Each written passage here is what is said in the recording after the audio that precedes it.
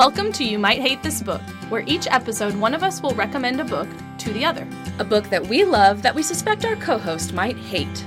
Well, hate is a strong word. How about falls outside of their traditional scope of interest? Fine, that's fair. A book they would never have chosen to read otherwise. We'll read the assigned book, then come back together to discuss. Did you love it? Or did you hate it? So you agree we might hate it? Yeah, you might hate it. I'm Stephanie. And I'm Hannah. And you might hate this book.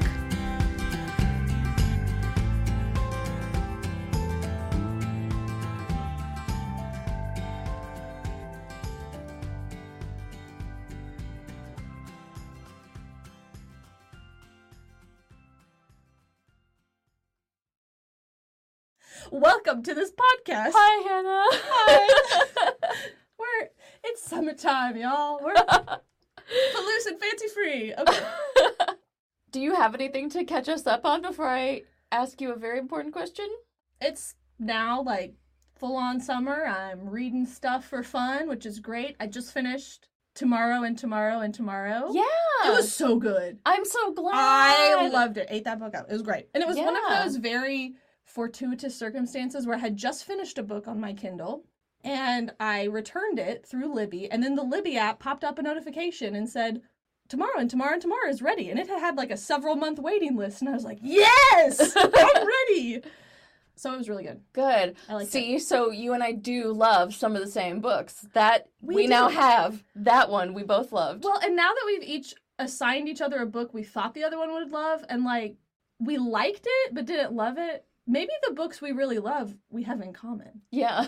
I don't know. It's just a thought. Yeah. So I finished that, and I've also been reading Shout, Laurie Halse Anderson's memoir that we talked about when we did Speak, and it's good stuff. Yeah, you said you started reading it today, and you're like 75% of the way through, which it's in verse, It but, is. I mean, you're plowing through it. It's really good. I think you would like it better than Speak. Really? Yes, it's her memoir, and it's obviously more grown up. And I do love something in verse. I also She's saw... good at writing in verse, too. Yeah. Like, I've read a couple of them out loud to Brandon. he tolerates me. It's great. I was just at Hannah's house, and I saw that you had Starfish on your table, Yes. which is a novel in verse that I really love. I recommend that to anybody. Yes, I took the boys to story time at the library today, and I grabbed a couple books for myself because I wanted something quick and easy to read because it's summertime, and, I just finished a big novel, but I'm like, I just want something I can pick up easy. So I got 2 books in verse, yes. I read Starfish in 3 hours, and I loved it so much. I'm looking forward to it. Yeah. I'll read that after Shout. Okay. So yeah, you have some books that you're reading that you liked. How about you? I started reading The Fourth Wing, which everyone is right. obsessed with. Big deal. Big hairy deal. I do not like that book. Cool. I haven't gone back to it.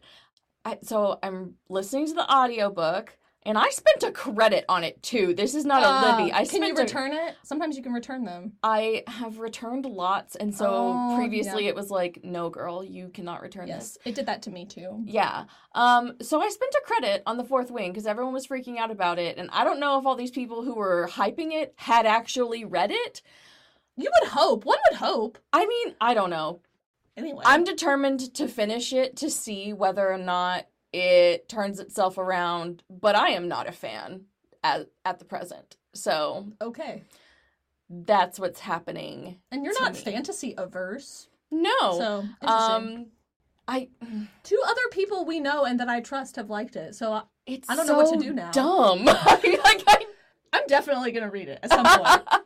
I'm going to weigh in. I want to have an opinion. I'm gonna finish it so that I can have a fully educated opinion, and maybe my opinion will change. I'm going on record saying I'm about 30% through. So far, I hate it. You can all come back at me when I'm done and I love it. What if it's the book that unites us in our hatred that everyone else loves, and we're like, no. We can do a special episode on us hating The Fourth Wing, the book that everyone else loves. But yeah, so far, I don't get it. And I would like to speak to the people who we know who are obsessed with it. You know who you are. We'll ask you guys later. Who you are. Okay. Sounds good. Okay. Speaking of fantasy, I have a very important question for you. Okay. If you had to live in a fantasy world of a book that you've read, Which world would you choose? Oh, no. I don't know. And I should have thought about this. I want to say a Sanderson book. That's a solid choice. But there's, war happening. I mean, don't all fantasy books have war? Yes. I mean, even Harry Potter, But there's a world war. Living on Roshar would be pretty cool. And not necessarily, I don't want to be a Lethe. I don't think I'd want to be a Lethe, but maybe like the Reshi people or people that live on the Pure Lake or that one civilization that I can't remember what they're called. Thalen? No, the Thalens would be fun. They're the ones with the big eyebrows. Yeah. No, Azish. Azish would be interesting, although they have a lot of rules. So I don't know about that. But yeah, you would be in a Sanderson world. Probably Roshar. Also, his standalone book, Warbreaker, takes place on a planet where color... Have you read that? Yeah. Yes. I really like the color. magic system in that one. Yeah, that would be cool. I was tempted to say Tolkien, but I think I'd prefer a Sanderson world than Tolkien. Yeah. So yeah, I guess that's my answer. Okay. I'll probably, think of something in 30 minutes and interrupt our conversation. Be like, oh, no, wait, this. But your answer for now is Roshar. Yes. Okay. That's where I'd live. But not be a Lethe. Okay. They're just too much. They're real dramatic. I would live on Roshar, but be a Lethe. Oh, really? Sorry. No, I was mostly kidding. I have to pick Roshar because it's definitely where Kyle is. I mean... Oh, right. It's probably where Brandon is, too. Our Wi-Fi password is Roshar. That's right. Oh, ours is based on Ender's Game.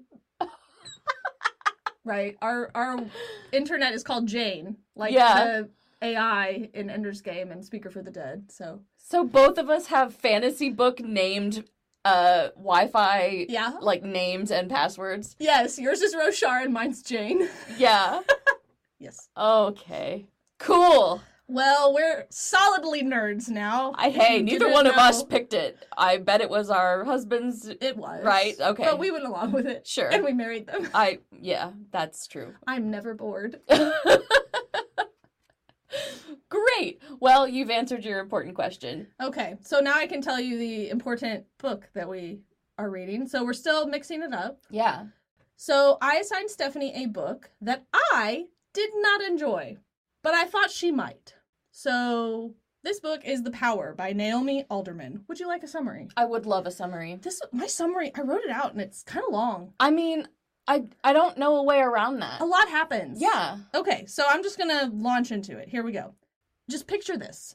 One day, women around the world slowly begin to realize that they have a new power through the evolutionary development of a muscle along their collarbone known as the skein?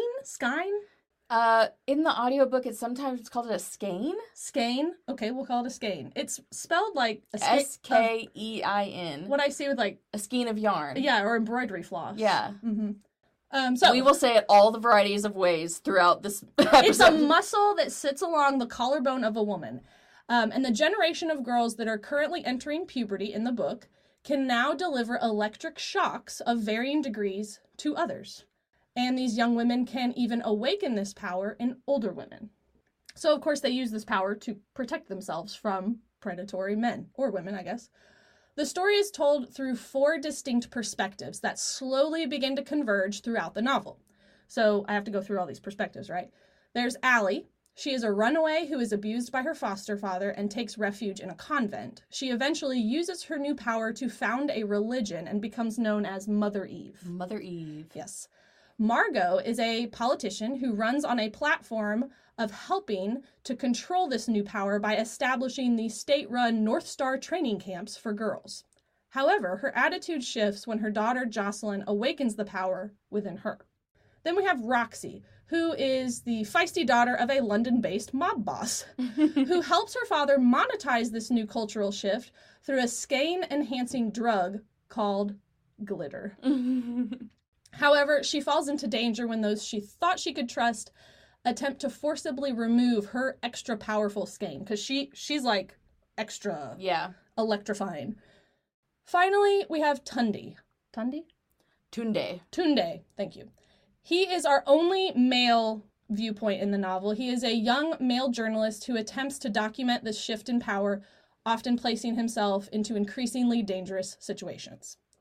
All 4 of our protagonists converge in a newly founded country called Bessapara, formed from a previous country notorious for its sex trafficking. So that's the book. However, there's a larger framing device to this book.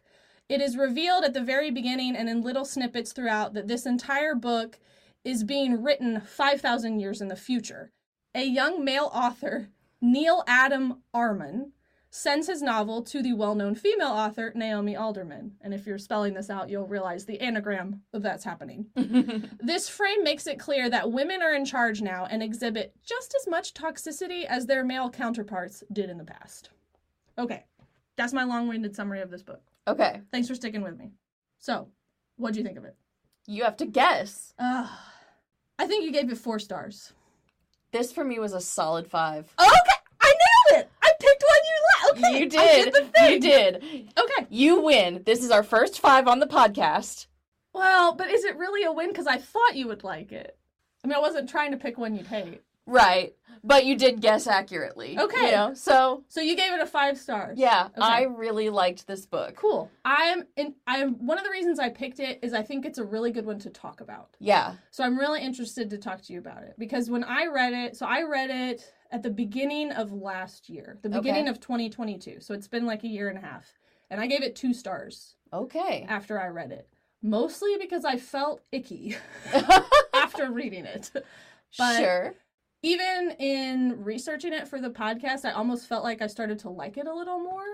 I'm surprised that you didn't like it more. But, like, in the same way that the romance novel with the baseball, romance book club, it stressed you out and made you feel a certain way. Like, your reading experience was bad, so you gave it a low star. It wasn't badly written. It wasn't, like, badly done, but it made you feel icky. Yes. Is your 2-star mostly about how, like, the mood you were in when you were done? Because I think there's a lot of really brilliant stuff in this book. That was part of it. I also didn't feel like I knew what the book was trying to do. I have lots of thoughts on what the book was trying to do. I think I wasn't sure, and because it shifts kind of midway through, and we can talk about that as we go, but I just wasn't sure what it was trying to say to me, and I just ended up feeling icky, and I didn't want to parse through it all, so I was just like, ugh. I read it at the beginning of 2022 because I was walking through my sister's office. She is a librarian at the school that I worked at the time, and whenever we were going on a break, I would meander through the library because it's like, well, let me find a book or two. And she hadn't even put it on the shelf yet. It was in her office, has a cool cover, and I saw that it had a quote from Margaret Atwood on the front. Yeah. And I was like, I will take that, please. Mm-hmm. So I think I went into it with really high expectations. Yeah, the Margaret Atwood expectations. That probably didn't do... Whenever I do that, I end up not liking the book as much. I need to quit that. I definitely felt some Margaret Atwood in this book, though. Well, she actually mentored Alderman. Okay, I felt it. Yes, there's actually one part of the book that Atwood specifically suggested to her. Ooh. Yes. Ooh. You want to guess what it is? Is it the advertisements? No. Okay. But that's a really good guess based on our reading of Oryx and Crane. Yeah. No, it was the edition of the convent. Oh. Mm-hmm. Okay. So, I don't know. What do you want to talk about first? Well, the first thing on my notes is the unique format. Okay, let's talk about the format. Okay, so like Hannah mentioned in the summary, it's a novel, but it's framed in the novel you're reading as a male author sends his work kind of in progress, kind of finished, to this female author mentor, I guess. Yes. So the book opens with an email correspondence between this male writer and his female mentor. And it ends with another email from that same chain, and the communication style between them, like, hits harder now that you've read the entire novel in between those two communications. And I really enjoyed comparing their communication at the beginning to their communication at the end, even though, like, in their world, maybe this communication took 5 minutes. Right. But for you, it took the whole book, and now you, like, know more things. There are lots of books in the world, and so I think it's difficult to come up with a unique format that has not already been done over and over again. Mm-hmm. And I thought this was unique, and it served the purpose of the book. we get the points of view of several different individuals, but in between that, we're also getting a chapter from an excerpt of scripture called the Book of Eve, advertisements from the period, transcripts from newscasters, diagrams of ancient art, online forum archives with the post, like a Reddit post and the comment section. Yes. And so we get to see how these things are different from now and different from earlier versions of themselves in the book. Right. So I thought that format was really cool. It's like a novel history book of a fake time. Yes, because in our time, something happens that they refer to as the cataclysm. Yeah. So obviously this is like an alternative timeline. Yeah. But it's still in our time. Like, the thing I remember is they mention finding a glass and metal tablet with a bitten fruit motif on it. Yeah. And I wonder if it was a ceremonial plate that they served food on. And it's definitely an iPad. That was clever. Yeah. I really liked the interesting format, and I thought that it served the novel, which to me, it's like, being different for the sake of being different is one thing, but being different in a way that also, like, heightens the experience. And for me, pulling all these different formats and then bookending it with correspondence from the two writers heightened the experience for me. That's interesting. I didn't love the framing device. Okay. I liked the little artifacts, but the actual correspondence between Neil and Naomi, it felt too few and far between. That I feel like every time I came upon, I'm like, wait, what's happening? Why are we talking to these people again? Yeah. And I also found it a little jarring, as did a reviewer in the New York Times, Amal El Motor, which I think we read a review from her when we did The City We Became. But she mentioned this, and I felt this as well. There was a weird disconnect, because if he's writing 5,000 years in the future and they don't know what iPads were, but then the way the actual book reads is very clear, like, people are communicating online, and it feels very much like our time. I'm like, wait, how would you know this? Yeah. If you don't even know what an iPad was. Yeah. So it just felt a little disconnected. It was interesting, but I felt like most of the time it just interrupted the flow of the rest of the story. For me. I only remember the correspondence at the very beginning and the very end. Did it happen in the middle too? It may not have. It's been a year and a half since I read this. Okay. I felt like I was just kind of getting through their the correspondence at the beginning and the end didn't really do anything for me. Yeah. And the artifacts in between, some were interesting and funny, like the iPad, but they didn't add to my reading experience, I think the same way you did. But I was also not reading this critically. It was a winter break relax book for me, and this book is not relaxing. Yeah. So I didn't necessarily think, like, oh, this artifact is really cool, I'm glad this was in here. It's just the fact that that's how the book was put together I thought was interesting. Yeah. I didn't necessarily think the artifact itself was super... Gotcha. I mean, in some cases, yes. It's something different. Yeah. She gets points for that. But it didn't add to my experience. I could have done without it just fine. Yeah. In the same way that we talked about Oryx and Crake, I really liked the displays of culture that are very specific to this time. So I mentioned at one point we read through a Reddit post and the comment section for that post. Oh, yeah. And there are people trying to be helpful, and conspiracy theorists calling everyone sheeple, and a troll threatening to rape and murder someone, and from behind the anonymity and protection of a screen, of course. And even a moderator pops up with, "Mod here, let's get back on track." Like, it was so just... It was... Obviously, this author has spent time on Reddit. Yeah. Yeah. I thought it was so funny. Like I mentioned, there are examples of advertisements, and there's an example for both men and women. And for women, there's a magazine headline called 12 Weird Things You Can Do to Increase Your Power, which is so just like... Of course we would. Yeah. And it's so icky capitalizing on... Yeah. How many times try this weird trick, and it's like drinking water. So weird. Crazy. I never would have thought of it, Becky. Let me sell you this big, huge thing to drink water out of. Yeah, so there's like 12 weird things you can do to increase your power. And then for men, there was an ad for a personal protection device. It's discreet, effective, and, you know... Very much turning on its head the things we sell women now. Yeah. Mm-hmm. We see the cultural development of slang, which I really liked. Once the power Yeah. comes to light. So I really like looking at the evolution of language. I've even talked to you about, like, TikTok-isms that end up in our real life. Like, even, this is a very millennialism, LOL. Right. It has never meant laugh out loud in any kind of literal sense. But now, like, it's a signal to be like, don't worry, don't be mad at me. Like, yeah. Hey, can I come over later? LOL, no. Like, yeah, like, it's a way to convey tone via text when you're not actually speaking. Yeah, and I even listened to an entire podcast on, like, the evolution of LOL. Like, if I want to tell somebody I laughed, I will literally text, I LOL'd for real. Because I know that if I just put LOL, it does not convey that I was literally laughing. Nope. You have texted me that several times. Yes, I have. So, girls with the power start making fun of girls who have less power or, like, intermittent power, calling them PZIT,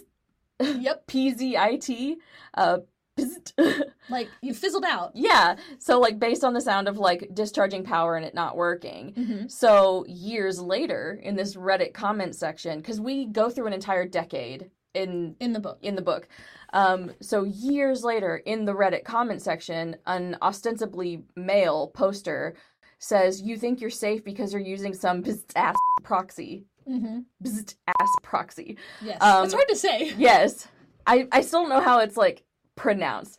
I think you're doing it right. Okay. I mean, maybe people would actually say pizzit instead of making the sound. But yeah, like, now this term that started, like, within a confined group of people to mean a very specific thing has been co-opted to mean, like, weak. Lame. And, like, we would say, oh, weak ass proxy. Yes. And they say this now.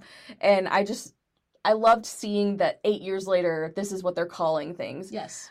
And that brings up an interesting point, that the power does not manifest itself equally among all females. Right. Like we mentioned, Roxy has it. Yeah, like, hers in is abundance. Really extreme. Multiple people mention, like, you're the most powerful one I've ever met. Yes, and Jocelyn, Margot's daughter, even though she awakes it in her mother, she can't actually use it herself. She can sometimes, and, like, it's sporadic. Yeah, like, it's really, really powerful, and she'll accidentally hurt somebody, and then other times she cannot get it to work at all. Yeah, it's like, it reminded me a little bit of Rogue from X-Men. Yeah.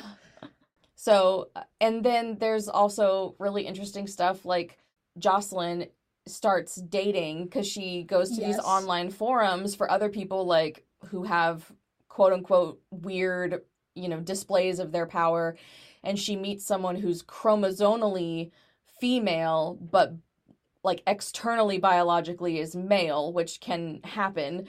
Yes. There are several different biological factors that are determining whether or not you're male or female presenting, and so this person has the power, but they're, like, bodily, they're male, and so they have to deal with all of this sort of societal stuff. Like, people can't find out that he has it or, whatever.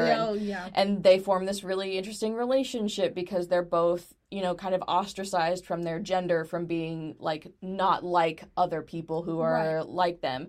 So, yeah, I thought that was interesting that, like, it's not just really binary. Which, that was one of the criticisms I actually read of this book, is that it was too binary. Really? And a lot of people, like, she does mention those things, and we see that with Jocelyn's character. It is largely binary, but though. The majority, and that is one thing I don't think I liked about the book, is everything, not just gender, but, like, good and evil, the haves and the have-nots. It just all felt very black and white by the end of it to me, in a kind of hopeless way. I think that's how I felt when I finished the book, was hopeless. Yeah, I can see why you would think that, and I found it to be comforting. That's fine. We'll talk about the ending later. Yeah, we'll get there. More culture stuff. So Margot is working on her talking points for a debate because she's running for office. Oh, yes. She's like the mayor at the beginning of the book, but then she wants to run for governor. And so she's doing these talking points, like a practice debate with her campaign people. And she says this little bit, and then internally she says, "This is a gross misrepresentation, followed by a gross misrepresentation." And it's interesting to see, like, what political talking points are important to the people of this time. Because, like, in some ways, these are brand new problems being dealt with, but also in some ways, it's just the same recycled problems that apparently we're going to be talking about until the end of time. Yes. And so it was really interesting to see how in this completely new, quote-unquote, unprecedented time, I don't know if any of you have lived through an unprecedented time. 2020. Remember when everything started being called unprecedented? This is one of those. And, like, what are your politicians talking about in this unprecedented time? And I thought that really, like, got to the heart of the matter of, like, what are people campaigning on right now? Yes. And by the way, this book was published before COVID-19. Yeah. I think it was either 2017 or 19. One of those two. Not 18, though. No. For some reason, that number is not sticking in my head. But I also just looked up stuff about the movie we watched for the bonus episode, so all the dates are mixed up. Yeah. Anyway. So do you have anything to add to that conversation?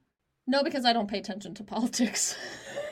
I just meant, like, culture. No, the way she built the culture, and because she chose to set her novel over the span of 10 years, it was interesting to watch it develop, watch the culture around this power that women have develop, and watch people use it as another thing to separate us. And to sell things on, and to campaign on, Yes. and to build schools on. When I was making notes, one thing I liked very much is her use of the 4 different perspectives, because they each show those facets of society. You know, with Margot, you get the political side, how politics and systems try to co-opt and control something when it just naturally occurs, like this does. With Allie, you get the whole religious side. Yeah. With Roxy, you get both the criminal and the capitalist side of things. How can we monetize this? Mm-hmm. And then with Tunde, you just get the media presence. How does the media portray this? How do they spin it? Not just with the way he tries to record it, but then the way people try to take his reporting and change it, or... And, like, there's times where it's like, thanks, but we can't report on that story. Right. Because people in power, you know, wouldn't be happy with us about that. There's times where it's like, we need a story about this, and we're not going to publish a story about that. Yes. Stuff like that. That's really interesting. I didn't pick up on those, like, 4 categories, but, like, politics, religion, capitalism, and media, I mean, that's what... goodness. I think that's one of the reasons this book didn't resonate with me, because they didn't feel like characters. They felt like stances to me. I didn't... my favorite character of the 4, you want to guess? Roxy. It was Allie. I found her story just the most interesting, like her journey, and also just thinking about the religious side of it all was very interesting to me. That was the most talk a lot about religion. Yeah, Allie's story was the most interesting to me. But yeah, at some point in the novel, it all just kind of felt like they were symbols more than characters. Yes, that's a very good way to put it. They didn't start out that way. I feel like they all started as very real, fleshed out characters. And I don't know if this was Alderman's intent or not to make them symbolize something bigger. Certainly we see that with Allie, because she becomes... like the head of a religion. Yes, literally a symbol. She's called Mother Eve. But also how we make politicians into symbols and I didn't products. separate them out into those categories. I still viewed them as fleshed out characters by the end. So yeah, it might just depend on how you're reading it. And they also, I feel like, lost control of their identity as characters. Margot kind of loses control of her identity as a politician. Allie certainly does. Tunde gets it, like, taken away. I mean, yeah, all of them do. Roxy gets her power taken away. Literally. Like, oh, that scene was so It was hard. awful. Yeah, anyway. But I have a section in my notes called Jesus-isms. So, give it to since me. you brought up Allie. Yes. So yeah, Allie, which I might keep referring to her as Mother Eve. This is the same person. It's the same person. She can hear, like, a voice. Okay, yes. We've got to find out. Look, everything in this book is grounded in reality. Even this power, like, it has a scientific explanation, but the voice in Allie's head, never explained. Nope.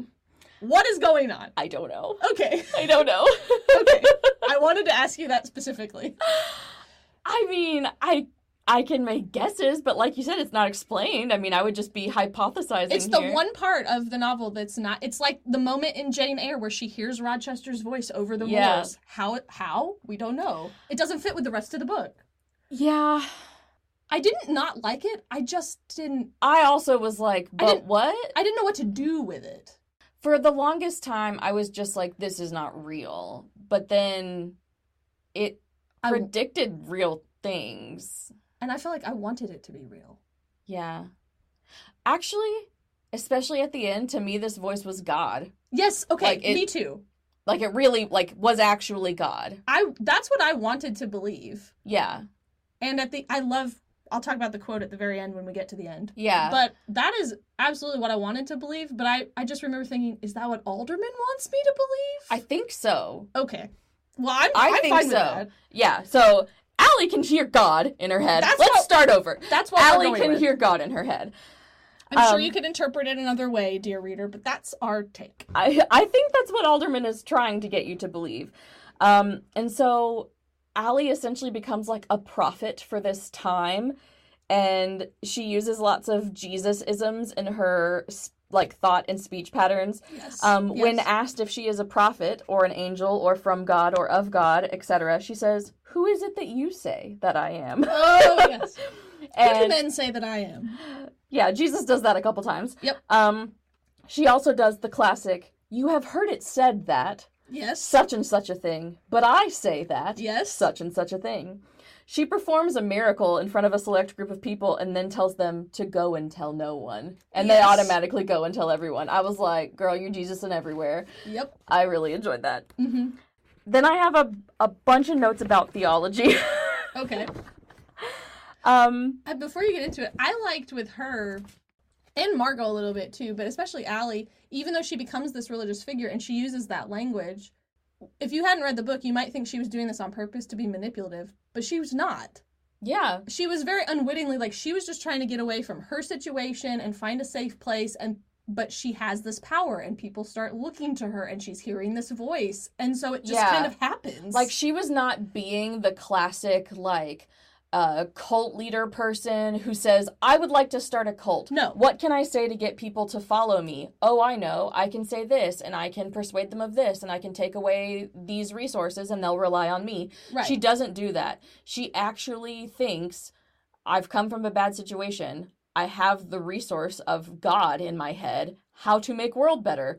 And she does that. Yes. And people start calling her Mother Eve. I just wanted to make that distinction, because it's not like with Roxy's family, like, oh, how can I capitalize on this? Yeah. She was just... She's being authentically... herself. Yeah. Mm-hmm.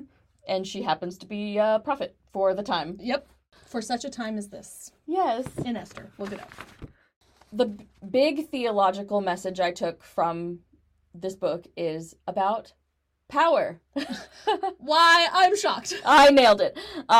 So before the actual book, there's an excerpt from the Bible, from the book of 1 Samuel, and you know what's happening, but I'll explain it for our readers, that the nation of Israel is asking for a king so that they can be like all the other nations, and God warns them that a king, a person with absolute power over their nation, would end up being corrupted. He says, like, a king will take your wives and your children and make them slaves. A king will tax your wheat and your grain. A king will send your men off to war. You do not want a king. Right. And Israel's like, nah, but we do. Yep. And God says, all right, but don't forget that I told you so. Like, the thesis of this book before it even begins is that power rarely benefits the powerless. Yes. And that this is the narrative that we watch play out in this book, that when new power is introduced, while it could be used to help everyone, it is kept away from some people, and, you know. And those in power often don't use it to help those without power.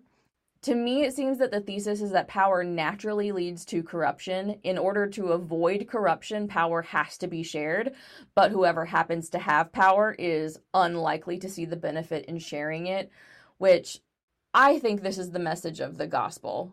All over the gospel, Jesus says, the last shall be first. If you have wealth, give it away. If you have power, give it away. If blah, blah, blah. power is so inherently corrupting that you cannot have it and be good if you're not trying to dissimulate it. Yeah, it's the rich young ruler who comes to Jesus and says, I've done all X, Y, and Z that the rabbis have told me. What else can I do to gain heaven? And he's like, go sell all your things. But I don't want to. But that gives away... And people talk about that as, like, materialism, but it's also his power. It's his power. He gains his power from his wealth. That would be dissimulating. And so even though the gospel over and over again says, if you have power, get rid of it, and that is how you are good and like God, people with power tend to see themselves as blessed by God and chosen by God to have that power. If they were poor, they would just think it was a coincidence. But people with a lot of money, it's prosperity gospel. They believe that God has chosen them specifically to have that much money. Well, and we see this also in the monarchies of old. Yeah, you're sovereign. History. Like, I mean, people with political... I mean, people will even use the Bible to say that, like, a president is chosen by God. Mm-hmm. I mean, even though Jesus is all about getting rid of your power, people with power say, Jesus gave me this and wants me to keep it. I'm going to use it right. And so I have to keep it. Giving it away would be wrong, you know? Right. And we see this play out in the novel. Margot has this male counterpart that she works with. And at the beginning of the book, like, she hates him. He's so mansplainy and they do not get along. And later when she has the power, like, she could kill him by touching him at any point in time. Right. And he's talking and she doesn't like what he's saying. And instead of it making her mad, she just doesn't take him seriously. And she thinks in her mind, I just can't take him seriously anymore. I could kill him at any point in time. And that really struck me. Like, is that why women are so often, like, not taken seriously in, like, boardrooms and stuff like that? Like, men just knowing, like, you're a fly. Like, I could squash you if I wanted to. I mean, I don't think that's literally what people probably think today, but Alderman is obviously trying to make a point about evolutionary processes. Like, throughout time, men were stronger than women, and that's why they were more powerful. And now, while physical strength isn't always the end-all, be-all, there's still that biological of just, like, I'm not going to take you seriously because, like, I'm stronger. Now it's a strength given to them by systems that have been in place for many generations. But where did those systems come from? Yeah. And so in the same way that people in power believe that their power is from God, they will inevitably believe that their enemies are God's enemies. And that is a really dangerous belief to hold. It means that you are allowed to do whatever is necessary to overthrow them. Because what wouldn't you do to overthrow God's enemies? Your quest is righteous. Therefore, if your mission becomes genocide, by all means, or nuclear war, whatever. If your enemies are God's enemies, there's no limit to what you can justify doing to other people. And that's bananas. And that's interesting in light of how this book ends, which is a cataclysm. Mm-hmm. Is that where you're going with this, or? Kind of, okay. Yeah. Okay, keep going. We also see interactions between the police and citizens at the beginning of the book. So when the power just starts and it's like, you can't quite tell who has it and who doesn't, but you know that most women of a certain age have it. Did that part not remind you of COVID?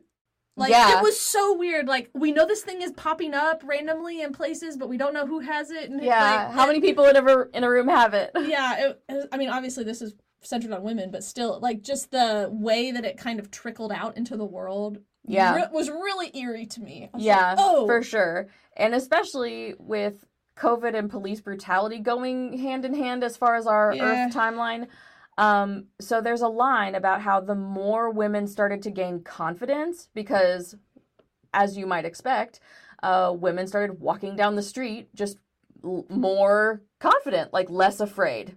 The jumpier men got, and especially law enforcement, and they started being just really jumpy about people. And, like, there's even a thing about, like, well, you fit the description of somebody. And so they, like, attack this woman and teenage daughter who are just on their way from the store because, you know, they looked suspicious. Mm-hmm. And it's obviously a comparison to race. Like, you got scared. There's a lot of very clear parallels that she's drawing and turning on its head. Yeah. In a not so subtle way. No, it's not subtle. Which might be one of the other reasons I didn't like it. If I'm being honest. I agree that it was not subtle at all. Yeah. But I thought that it was... The end message to me is what made it masterful. Right. Because it was not subtle. No. And I think... I mean, I see what she's doing. I don't disagree with what she's doing. But I also, like, maybe just got tired of it. Yeah. What I really liked was the end, which you said you didn't really care for. The end is another biblical narrative turned on its head.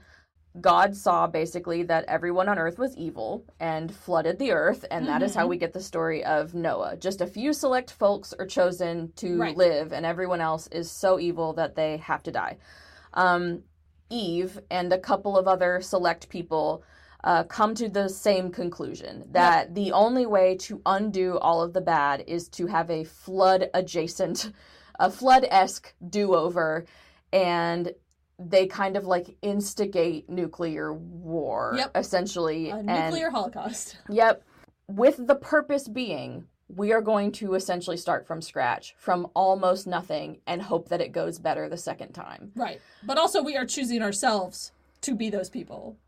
Do they? I mean, it felt like it to me. I mean... But it's been a hot minute since I read this book. The only person I can think of is Roxy that, like, has a bunker. The rest of them, I mean, Eve instigates nuclear war. She doesn't... It's not mentioned that she has a place to go to be safe. Okay, I guess I just assumed based on her status that she would have somewhere. Maybe, but it's not said that, and then these people go hide and wait for everyone else to die. Right. I'm not sure that Eve lives through it, or that Margot lives through it. Right. Like we've talked about, we're then getting this book 5,000 years later, after this big flood moment, after what they call the cataclysm. Yes, that's what they call it. And so humanity, in some ways, is just as bad as before, 5,000 years later. Humanity is always destined to play out in this way because the nature of what power is and how people relate to power, we're just going to do the same things with power. Our destiny will always be the same for as long as our relationship to power is the same. Yep. If you believe the biblical narrative of a flood starting over, I mean, we obviously ended up... Here we are. Not that great. Here we are. And then Eve and the others have this same idea. But when we're getting this book 5,000 years later, this correspondence between the two writers, they talk about oppression, like really bad systems and violence and stuff like that. Like, we know that this is still going on. To me, it seemed like I often look around and I'm just like, what even am I living through? Like, sometimes I look at the news and I'm like, it could not be bleaker than this. Yep. I want to live in a different time. There are no different times. All of the timelines end like this. And this is why I gave it a 2 when I was done. I was so dejected. Me, that makes it, like... It doesn't make it, like... I can see why it's important. But I was To me, it's hopeful that we don't have another reality that we could be living, if only X, Y, or Z. This is it, friend. This is what we got. You're not depressed by that? I would be depressed by having an alternate, like, reality that I can't get to because everyone sucks. Well, I mean, see, that's the thing is I feel like we can get to something because we can be better, like, individually, even if our system... Sure. I would have no motivation to be a good person or to be better if I'm like, well, this is it. Right. I mean, I did say this is our destiny as long as our relationship to power stays the same. Yes, which... Right. I believe was the message of the gospel. You have to change your relationship to power. Right. And that is how you start the kingdom of heaven on earth. But then we didn't do that. But do you think that's what Alderman is saying? I wasn't sure. It seemed ambiguous. It seemed like she was saying what you said about power. That yes, no matter what. I think she was saying that this cycle will continue itself, like, because people are what we are. This is the cycle of humanity. Yes. I am saying...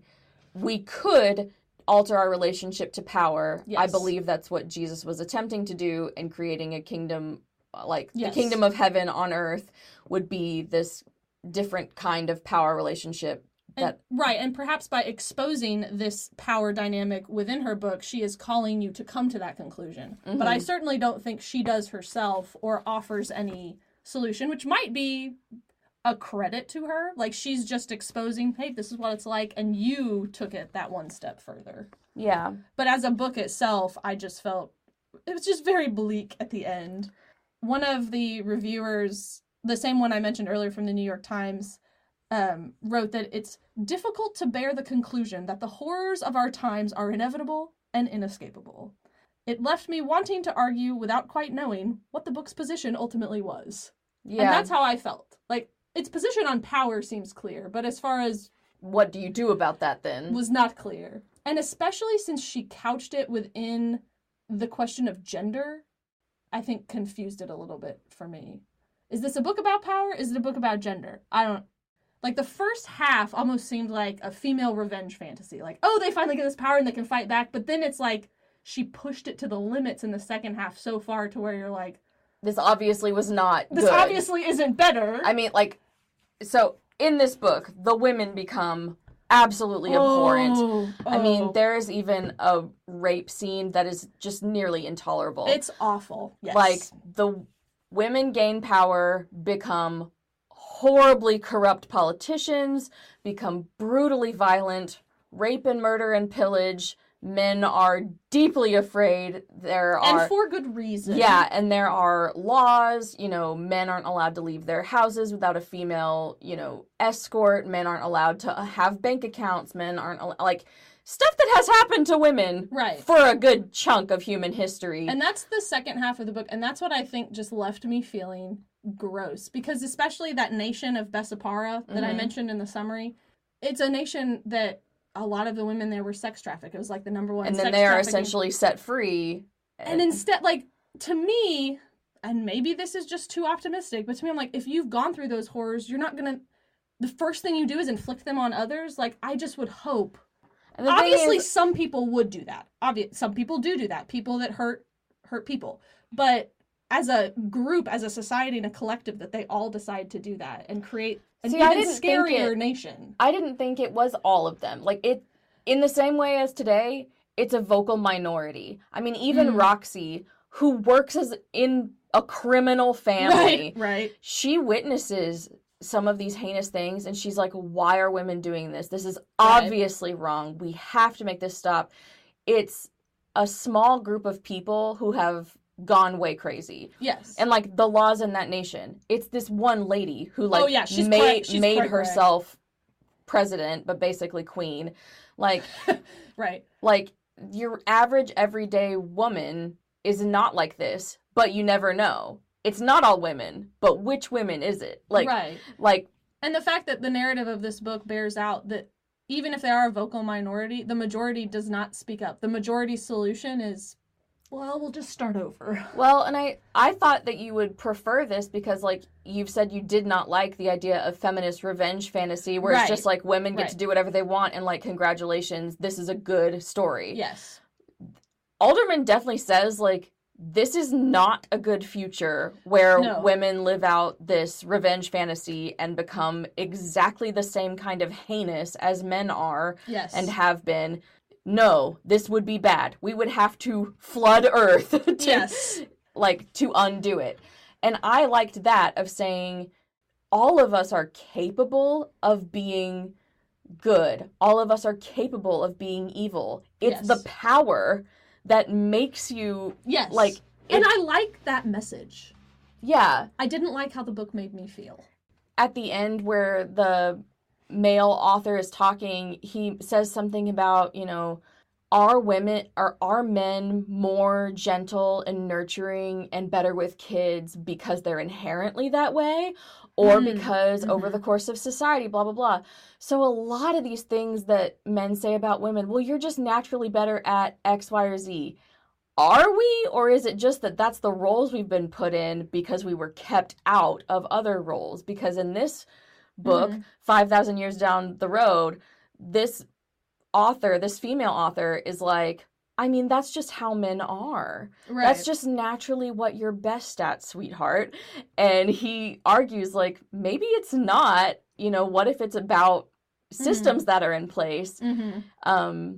And I thought that was interesting that, like, these things don't have to be, they're not inherent. No. It's because of this external force of power that you can choose to hold all for yourself or to let go of and share. Or I think even somewhere in between, because I think one of the things I do take away from this book is the call to not think in such binary terms. Because coming back to the voice in Allie's head, one of the last things that voice says to her in the novel, and it's a very, like, simple statement, but it's profound, I think, too, says, the whole idea that there are two things and you have to choose is the problem. And so even thinking about power and not power, haves and have-nots, and obviously there's the gender binary at work in the book, that's the problem, is that we want to think of everything in this either-or false dichotomy. Which, doesn't that help you like Alderman's message better, though? Because she wrote that line. It does. Yeah. I just felt awful when I felt just so hopeless when Yeah. I read this book. I'm pretty sure I rated it based on my emotion. Yeah. The book also made me really hopeful because of some of the theology that Mother Eve introduces.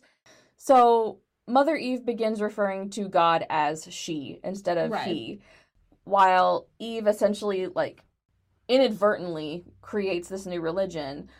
And people turn that religion just as toxic as any other religion that has ever existed. Like, the people who start following that religion go way crazy the way people do. And she with did not religion. intend it that way. Yeah. She didn't advocate for any of that. But, you know, like people do with a religion, they went absolutely off the rails.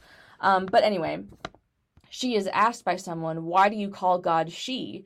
And Eve says, God is neither woman nor man, but both of these things.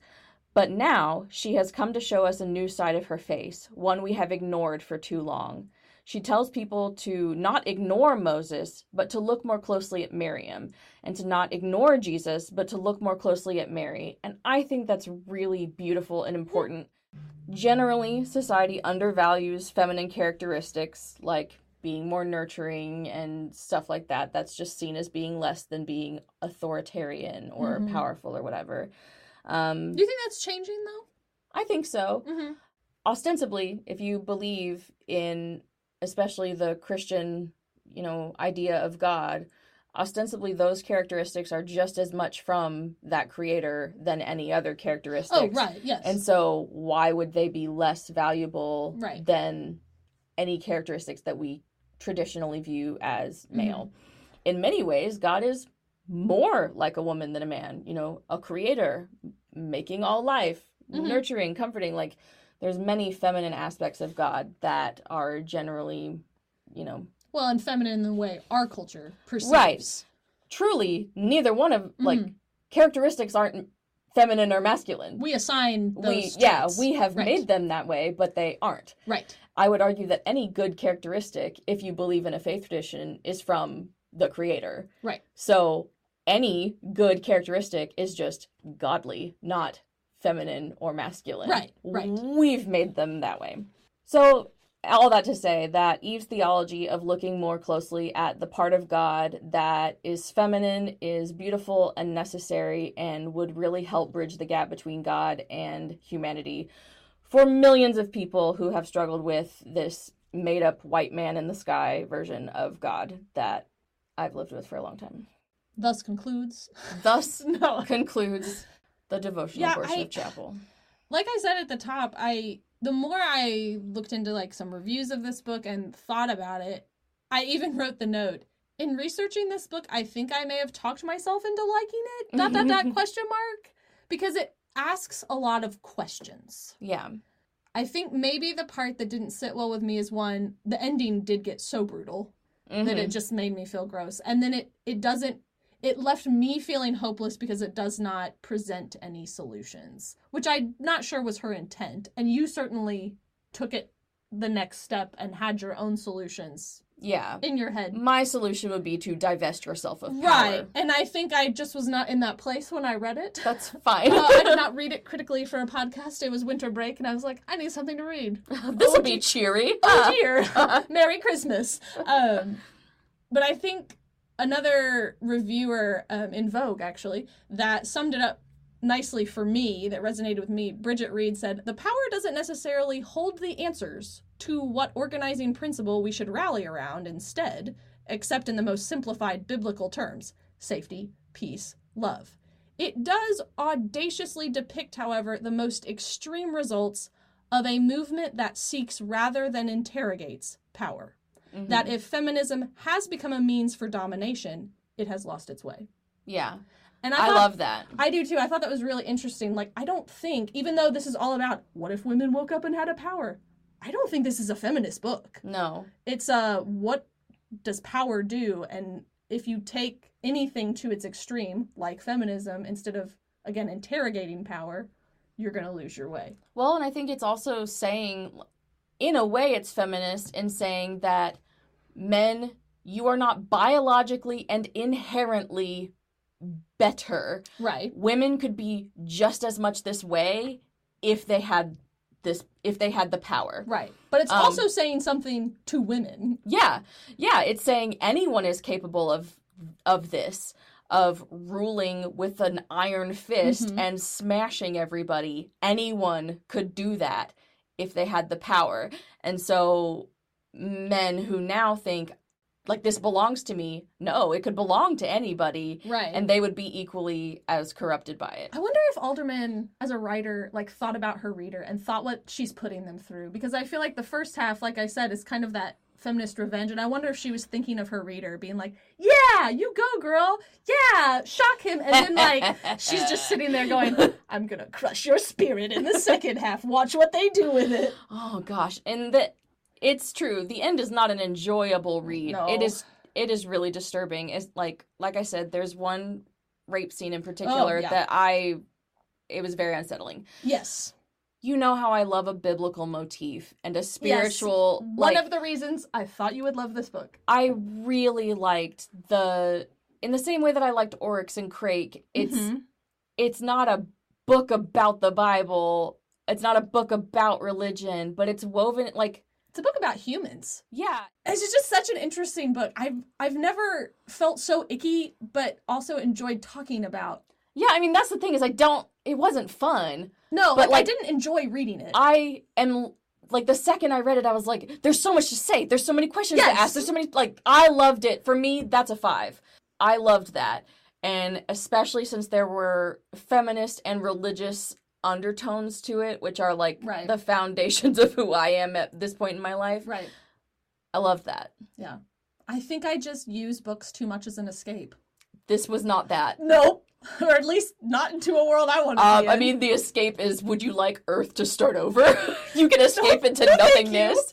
You can escape into the ether. I mean, I don't always read for that, but, I teach literature. So, yeah. But I read differently when I'm about to teach something than, again, on my winter break. And I read this with the understanding that I was going to talk about it on our podcast. Yes. So I read it for, like, intellectual stimulation. You read it for funsies. And that's a different vibe. That's part of why I assigned it to you, because I thought we would have plenty to talk about. And here we are, an hour and 10 minutes in. Yeah. And we haven't even gotten to 1-star reviews. So, anyway. Yeah, I'm really glad that you had me read this book. I'm glad. I have been told by several people I would like it, but then I read some reviews of it that said, like, that it was just tedious and boring. And so I ended up thinking, oh, well, I do have trouble sometimes with slow-moving novels. Maybe this isn't for me. I borrowed it from our friend Lauren a year, 2 years ago, never got around to it, not for any particular reason. So I was just wishy-washy. Like, I went into this being like, hemming and hawing. You didn't feel motivated. Yeah, I was like, maybe I'll like it, maybe I won't. The quote from Margaret It's the one I have to read. Didn't do it. Yeah, for you. It was just, this is the book I'm supposed to read for next time. And the further I got into it, I was like, ooh, okay. Good. Okay. And I was really happy because, first of all, the point of this podcast is that I read a bunch of books I don't really like. And then in my free time, I have, unfortunately, stumbled across several books in a row that I do not really like. I know. Quit that. I know. There's only so much time in the world, and I have to spend a lot of my time reading. It's a real bummer when the books I pick for myself, I do not end up liking. And so I was like, I'm really glad I have this. It made me very happy to actually read a book that I liked. Yeah, good. I'm glad. You nailed it. Yay, we did it. And I imagined we would have a lot to talk about. For sure. You're not going to read this and be like, I don't know. I know. I mean, when I finished it, I laid down on the couch dejectedly. I thought you were going to say you just laid down on the floor. Which I was on my couch. But I remember this. But I had no one to talk to. I was just like, well, okay. That was sad. I gotta go do some homework. I guess Earth should end. Bye. I know. So definitely colored my experience. But I do like it more talking about it. Yeah. Like, I would concede to giving it 3 stars, which to me is just, it's fine. Yeah. It is what it is, you know.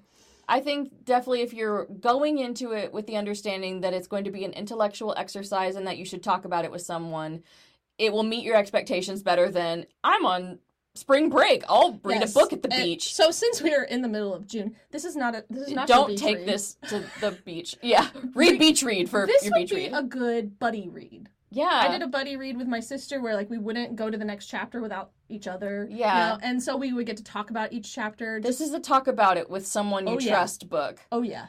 And I'm remembering now that the voice of God in Eve's head kept repeating to her in a very cryptic, godlike way, you can't get there from here. Do you remember that? Yeah, I do, actually. Eve kept having ideas. What if I do this? You can't. You know, what if I...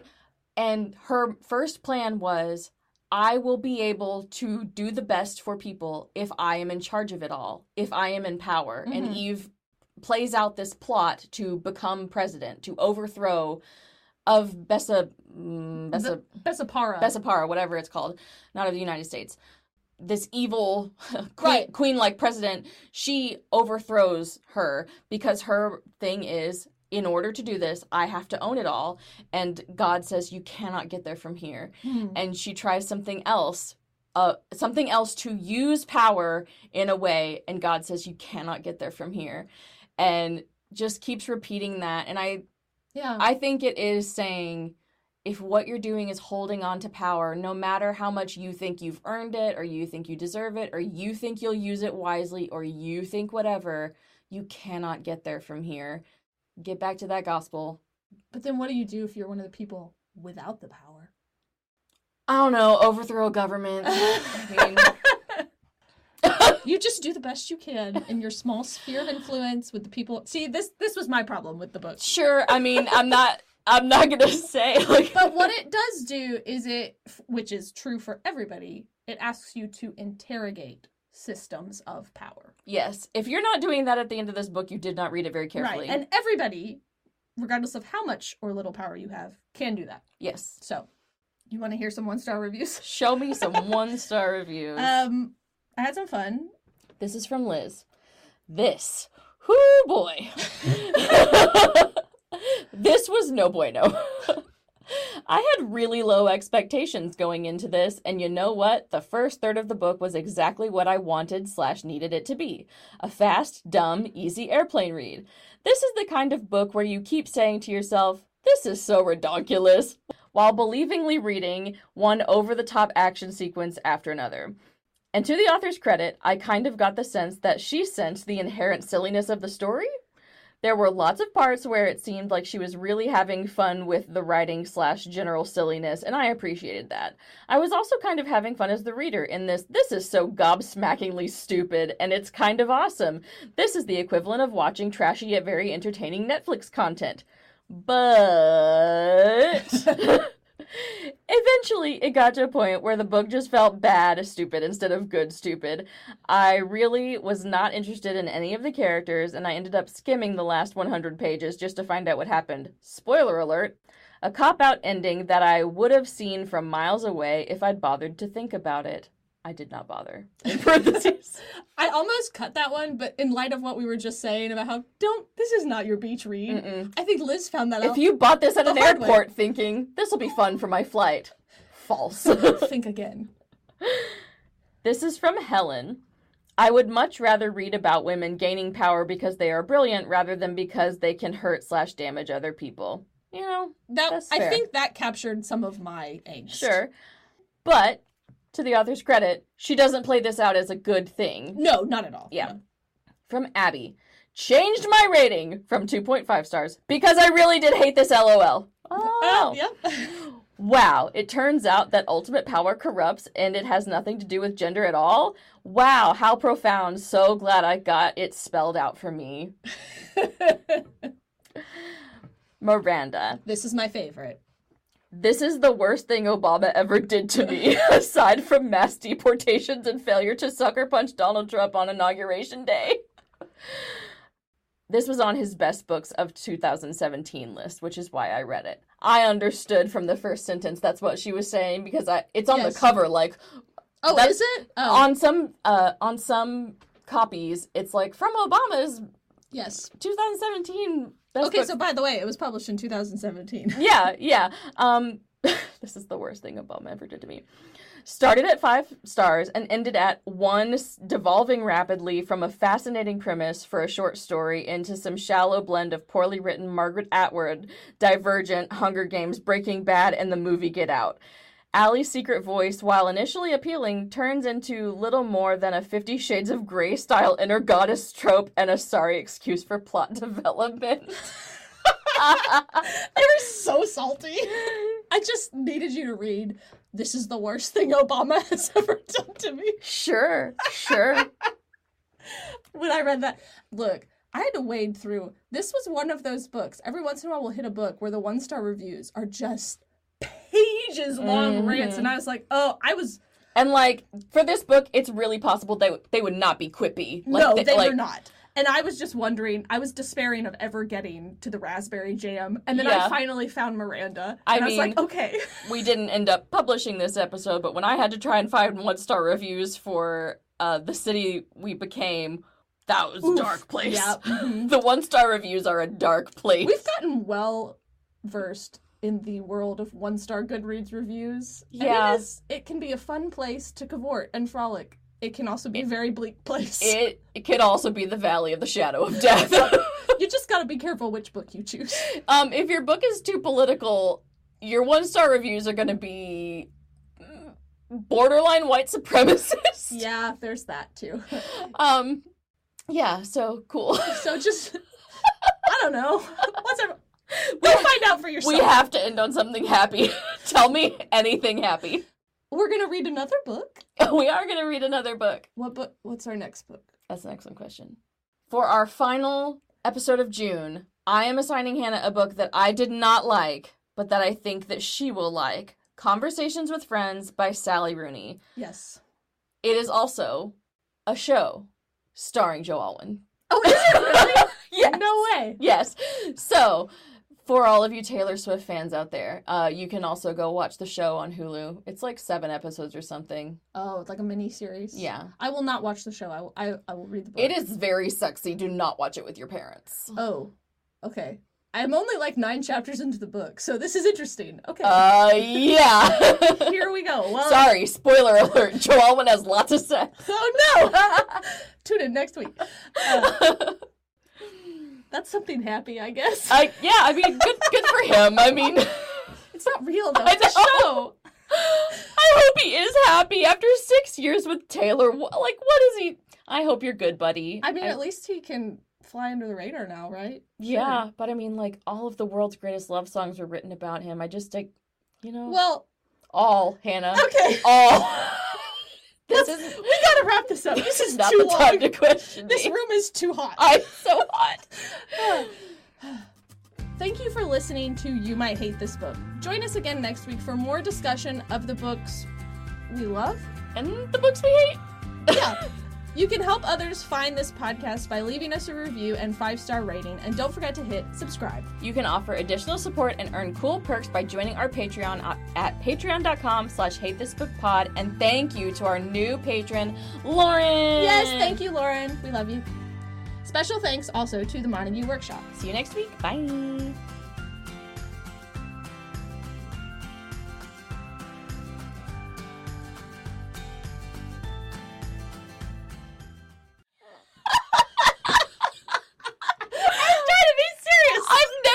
You say anything with that much vitriol. Oh, That wasn't even full throttle. I know. I've heard you can get really mad. That was so serious. We're gonna have to cut out. Oh well, whatever.